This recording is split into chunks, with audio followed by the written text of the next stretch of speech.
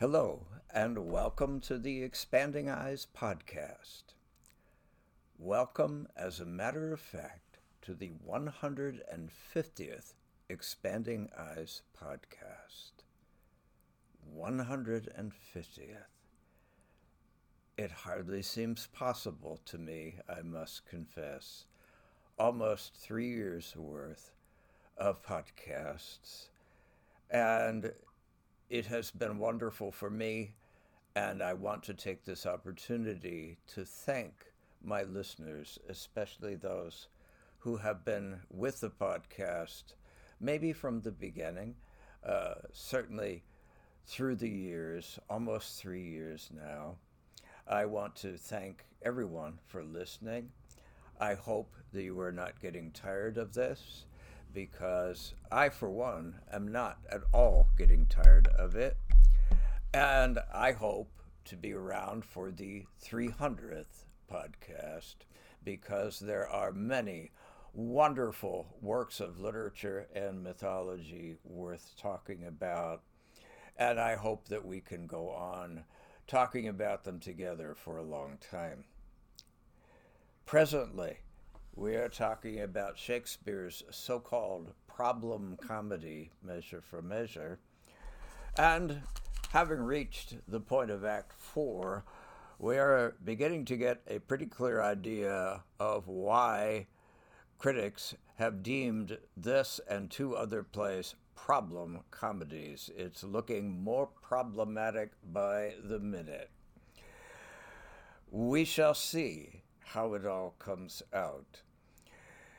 In Act 4, Scene 1, the Duke, who, if anybody has a chance of turning the god-awful mess of the first three acts around into anything remotely resembling the happy ending of a conventional comedy, it's the Duke with whatever dark plan he may think he's got in mind. Right now, we don't know, but he's clearly pulling the strings here, pulling the strings there. Because the play has reached its darkest, bottommost point in Act 3 previously, and suddenly the rhythm changes from verse to prose.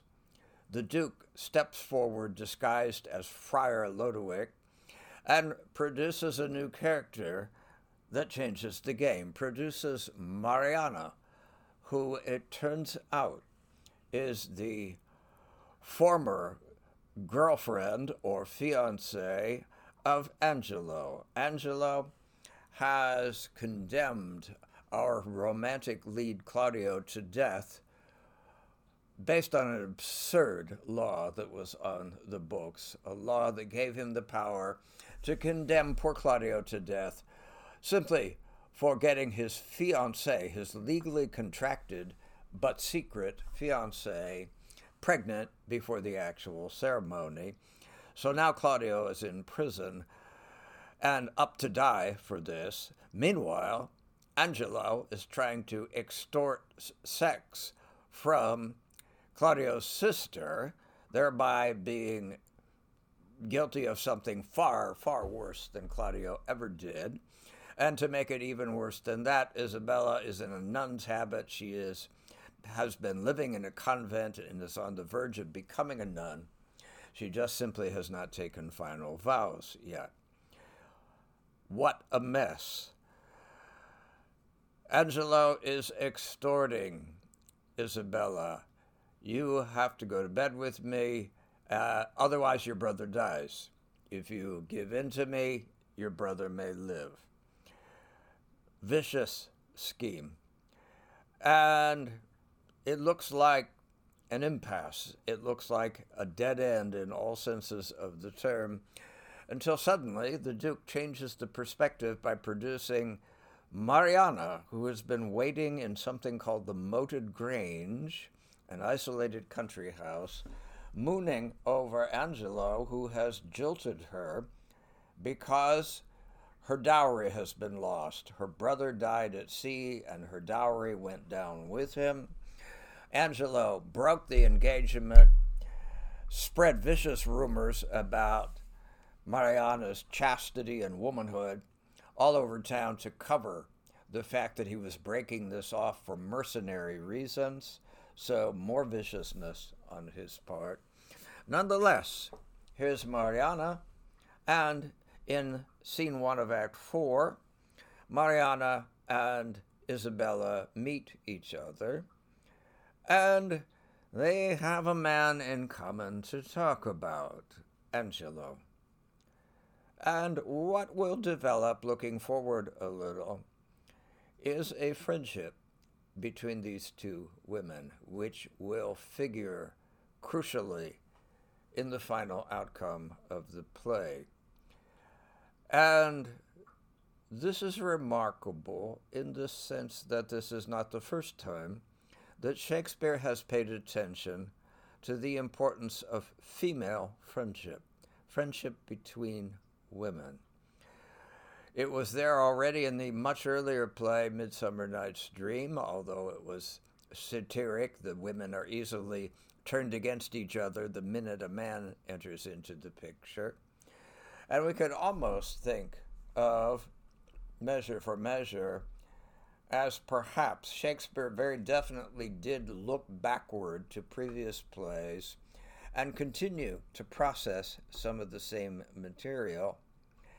And it may be that he is going back to examine the theme of women's friendship and perhaps treating it a little more fairly this time. But let's give him credit for recognizing it as an important thing in an era which would have discounted it as unimportant. Male friendship was counted as important, and Shakespeare, in one of his earliest comedies, Two Gentlemen of Verona, is already dealing with the theme of male friendship. But women's friendship would not normally have been regarded as important enough to figure in something, even like a comedy. Shakespeare, to his credit, makes this count in the play at the end in a big way. At any rate, the two women meet each other, and there's a plan. Angelo has made an arrangement with Isabella. The Duke has dressed as the Friar. The Friar has counseled Isabella to seem to go along with Angelo, and Angelo has therefore made an arrangement. This has to be in secret, so she is to go at night into his place through a vineyard in his garden. So we have a little more of what Northrop Frye called the green world, the moated grange. A grange is a country house, a place out in the country away from city and court. And now we have another vineyard and garden, a sense of a green world. Frye says that there are whole comedies of the green world. Midsummer Night's Dream is, in fact, one of the easiest to see. The action leaves the court, goes out in the woods, and all sorts of magical, goofy and absurd, but wonderful things happened to turn a mess around into a happy ending and wedding music by Mendelssohn.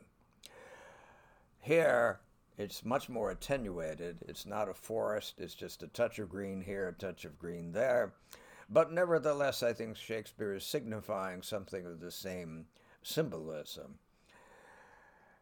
Isabella pretends to go along with the deal. She's going to meet him in this vineyard in his garden. Angelo gives her a key, and she is to give out the cover story that she's come about her brother.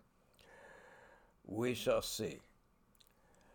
We move in scene 2 of Act 4 to the prison, where Claudio is being held under sentence of death, but we have a new inhabitant of the prison, Pompey, who is the lower class parallel figure to Claudio. He fulfills that function which is common in Shakespearean comedy. We have usually a romantic love plot amongst the better-born characters that is foremost, but we also have the comic relief of lower-class characters, and that's Pompey, and it always forms a parallel in some way, though often satiric, with the main romantic plot. And sure enough here, Pompey has been apprehended by Little Elbow, the officer of the law, who has he has succeeded in apprehending his suspect, and Pompey has been sentenced to prison for being a pimp.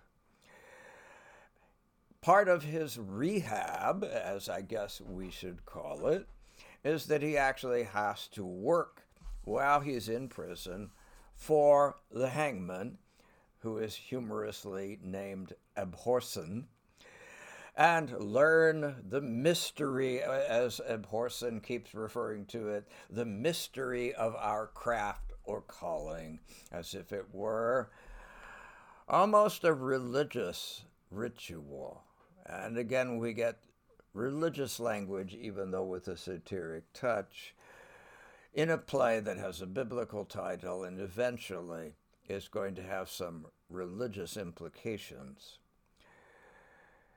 In the prison, right now, is the Duke dressed as the Friar. And the Duke is finding out. The Duke says of himself in third person to Lucio that the Duke is one who has always striven to know himself. Here is a moment in which the Duke is finding out something about himself in a rather disconcerting way. He is finding out that, though his intentions are good, he is not infallible. He has misjudged. He was sure that Angelo would pardon Claudio, since Angelo is now at least on the verge and is going to be, or at least hopes he's going to be, guilty of a very similar fault to Claudio's. So he would be a total hypocrite for putting Claudio to death for a sexual sin when his own is far worse. And the Duke finds out that even he, who is always making remarks about the evil of human nature, but even he has not plumbed the true depth of how low people are capable of going, because a letter arrives to the provost, the officer of the law who runs the prison, more or less a warden, a letter from Angelo saying, "Execute Claudio early and bring me the head as proof." Almost like a folktale motif, almost like a Snow White sort of thing, same motif. Why is this? Well, the Duke might have thought this through. We have to wait until a bit later when we do get a soliloquy by Angelo giving the reason, and the reason is fairly expectable. Why does Claudio have to die? Because Claudio may very well, if Claudio is allowed to live and finds out that Angelo has basically raped his sister, Claudio might come after him for revenge. So we have to eliminate that possibility, even though it's an act of pure treachery. The Duke's plans are thereby upset, and he has to think fast and change his game all of a sudden. He basically has to improvise, but he's up for it. He's a regular Odysseus in coming up with a new plan. Well, we have a notorious criminal here in the prison named Barnardine.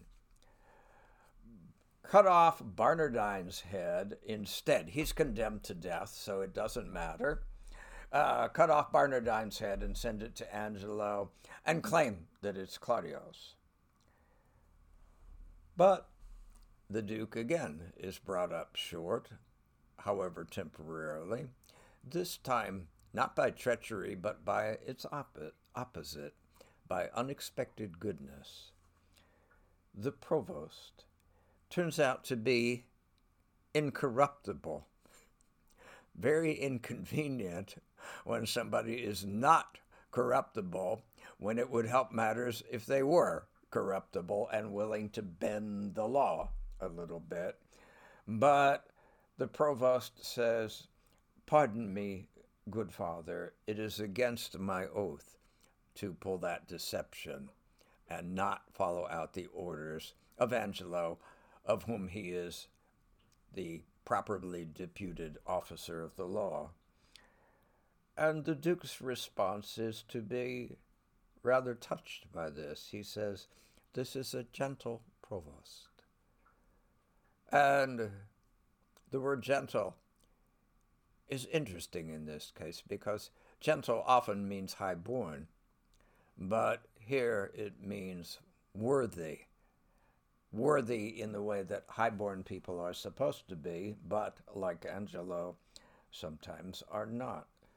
This is a lower-class character who is noble and refuses to do something that is against his oath. He refuses to be corrupted, even in a minor way, for a good cause. He is one of two. He is matched at the other end of the social class spectrum by Aeschylus, who is also a genuinely good man. So we have to say, and we will say it again when we draw everything together at the end and ask ourselves, what is the upshot of this play? There are so many comments in the play about how corrupt humanity is that you begin to wonder whether the attitude of the play is not, in the end, ironically cynical. But not so. There are people like Aeschylus and the provost. And social class, it is not because of their social class. One is highborn and one is not. One is common. And yet they both have the nobility of their humanity. All is not corrupt in the human race. There is goodness as well. There are good people as well. However, it is inconvenient that that puts a block to Plan B. Plan B was to execute Barnardine, who deserves to be executed and was supposed to be executed anyway, but not now, and substitute the head. But we can't do that now because, okay, that's not legal. And besides, we have a problem. We move to Act 4, Scene 3. Okay, they are ready to hang Barnardine. What the Duke does then is to show the provost the Duke's seal. He still is not breaking his cover. He is not saying he is the Duke, but he pretends to be a friar who bears the official seal of the Duke as a warrant that the Duke, one, is returning, and two, that the friar has deputy's power from the Duke. Therefore, it's okay for us to execute Barnardine. Okay, that gets the provost's objections out of the way. But when Porson and Pompey move to hang Barnardine, we have another problem. Barnardine refuses to be executed. Act 4, Scene 3. In what I think is a hilarious scene. In one way, this is a very dark play, and yet, to me anyway, audiences are not always homogeneous. Some people think something is funny and other people don't. But I find Barnardine a hilarious character in his bit part right at the present moment. I will not consent to die this day, that's certain.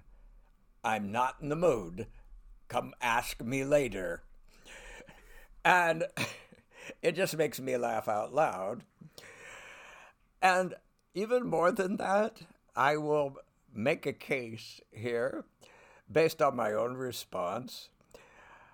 I like Barnardine. I don't know what his crimes were that made him deserve hanging, but just as how he comes off, I find him a breath of fresh air and actually, in a perverse way, likable, simply by contrast with so many other people in this play. Think of this contrast.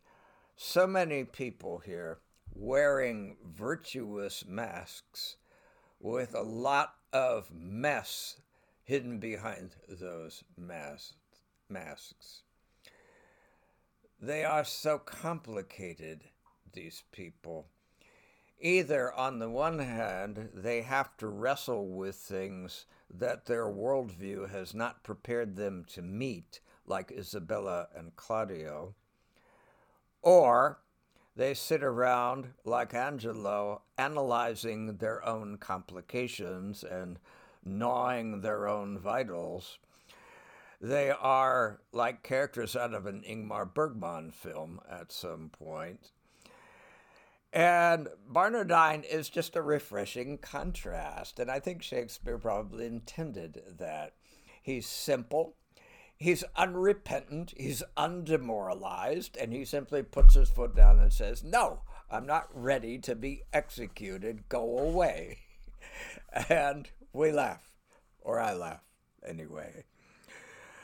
Well, the Zook has to now come up with like plan C, but he does, with a little bit of help from our author, who rigs the game in a rather creaky sort of way here. Barnardine has just made himself likable and a sort of weirdly sympathetic character, so we can't kill him now. But it just so happens, says the author, that there's another criminal, Ragozine. We move from Barnardine to Ragozine, the pirate, who just happened to expire 20 minutes ago of natural causes. He's already dead. We got a corpse on our hands. How convenient. And the Duke, dressed as the friar, dryly says, "What if we do omit this reprobate," in other words, Barnardine, "till he were well inclined?" Let's omit Barnardine until he's more inclined to be executed. Therefore, we substitute the head of this nobody, who's dead already anyhow, so it doesn't matter, so no human beings were harmed in the making of this excuse. And we send that head to Angelo, saying that it's Claudio's head. Rather gruesome with the cut-off heads business. This comes from Shakespeare's source, and to give an indication, we call this a problem comedy, and heaven knows there's reason enough for that. But we should note that the original source, which comes from an Italian author named Cinthio, who also more famously supplied the plot for Othello, in Cinthio's narrative, it all went through. That is, in Cinthio's original version, the Isabella character does sleep with the Angelo character to save her brother's life, and Angelo does double-cross her and really kills her brother, which is nasty beyond belief. So it could be darker.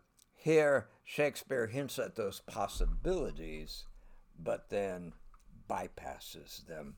Whether we find that plausible or not in terms of harsh realism, that eventually comes up against the question of why in comedy, and Shakespearean comedy for sure, why the happy ending is often procured through some sort of twist in the action that is grossly implausible, as this one is. something about the nature of comedy, and of course that helps give comedy a bad reputation for running away from reality and just being wish fulfillment escapism. But there is that twist very often in a comedy that produces something. In Midsummer Night's Dream, if there had not been fairies with love juice in that forest, things might have proceeded more realistically, but they would have proceeded simply to drive themselves further into the mess that the human characters were already in. And how you'd get a happy ending out of it would be hard to see.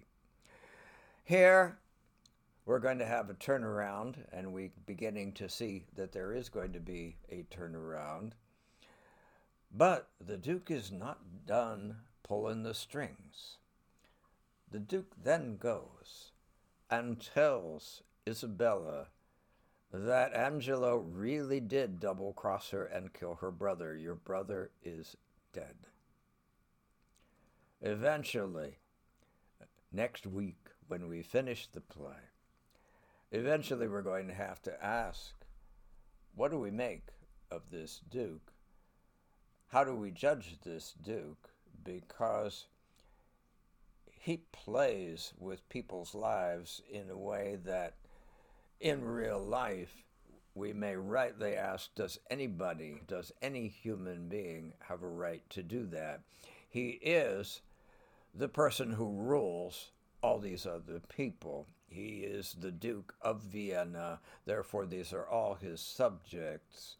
And this is not a democracy. I guess you could say that in the terms of the kind of law they had at the time, he has the power to do whatever he pleases without anything holding him back. But that's not the whole story, even in Shakespeare's time. This is puppeteering with people's lives, playing with their emotions in a way that would have raised eyebrows then as well as now, I think. He tells Isabella, this terrible shock it must be for her, that her brother, she's been double-crossed, and her brother is really dead. And the characters in the story do find themselves wondering. They don't know the half of it, and yet they're already wondering about the Duke. He's just so strange. He leaves town and abdicates his responsibilities.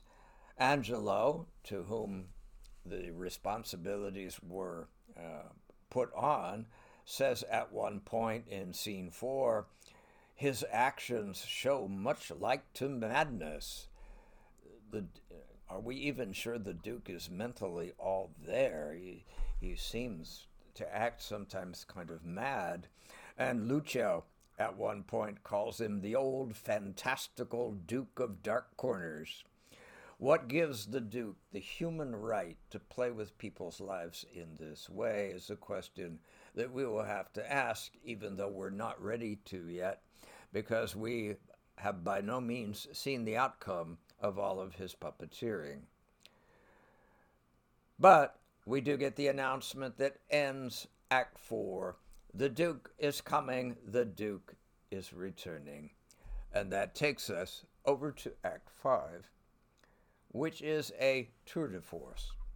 This is not unique to Measure for Measure, but it is rare that the entire fifth act is one gigantic scene. It's not subdivided. It's a continually unfolding scene.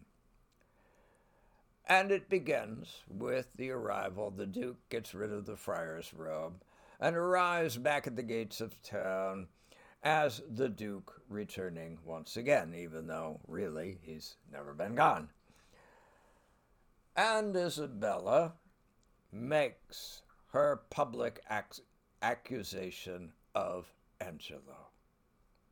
This man extorted me and then double-crossed me and killed my brother, even though he is guilty of something far worse than what my brother ever did. And, well, how is that received?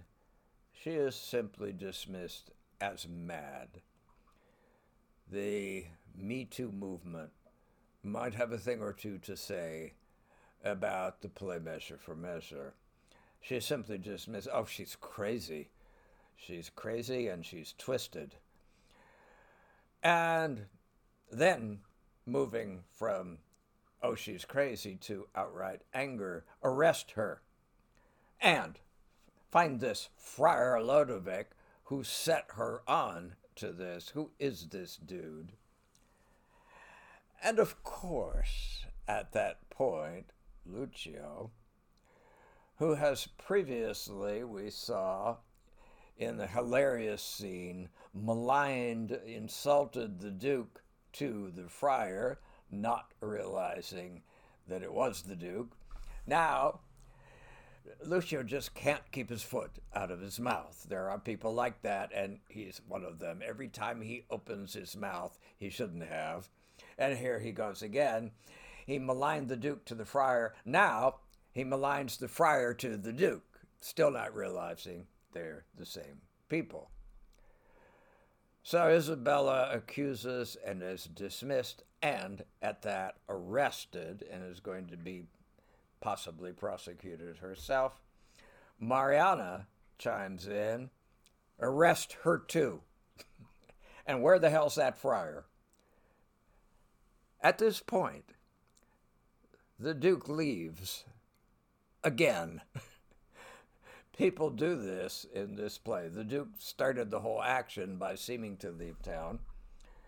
Angelo, if you'll recall, getting bored with Elbow's vague accusations that he could never quite be clear about, suddenly gets up and leaves and turns the case over to Aeschylus.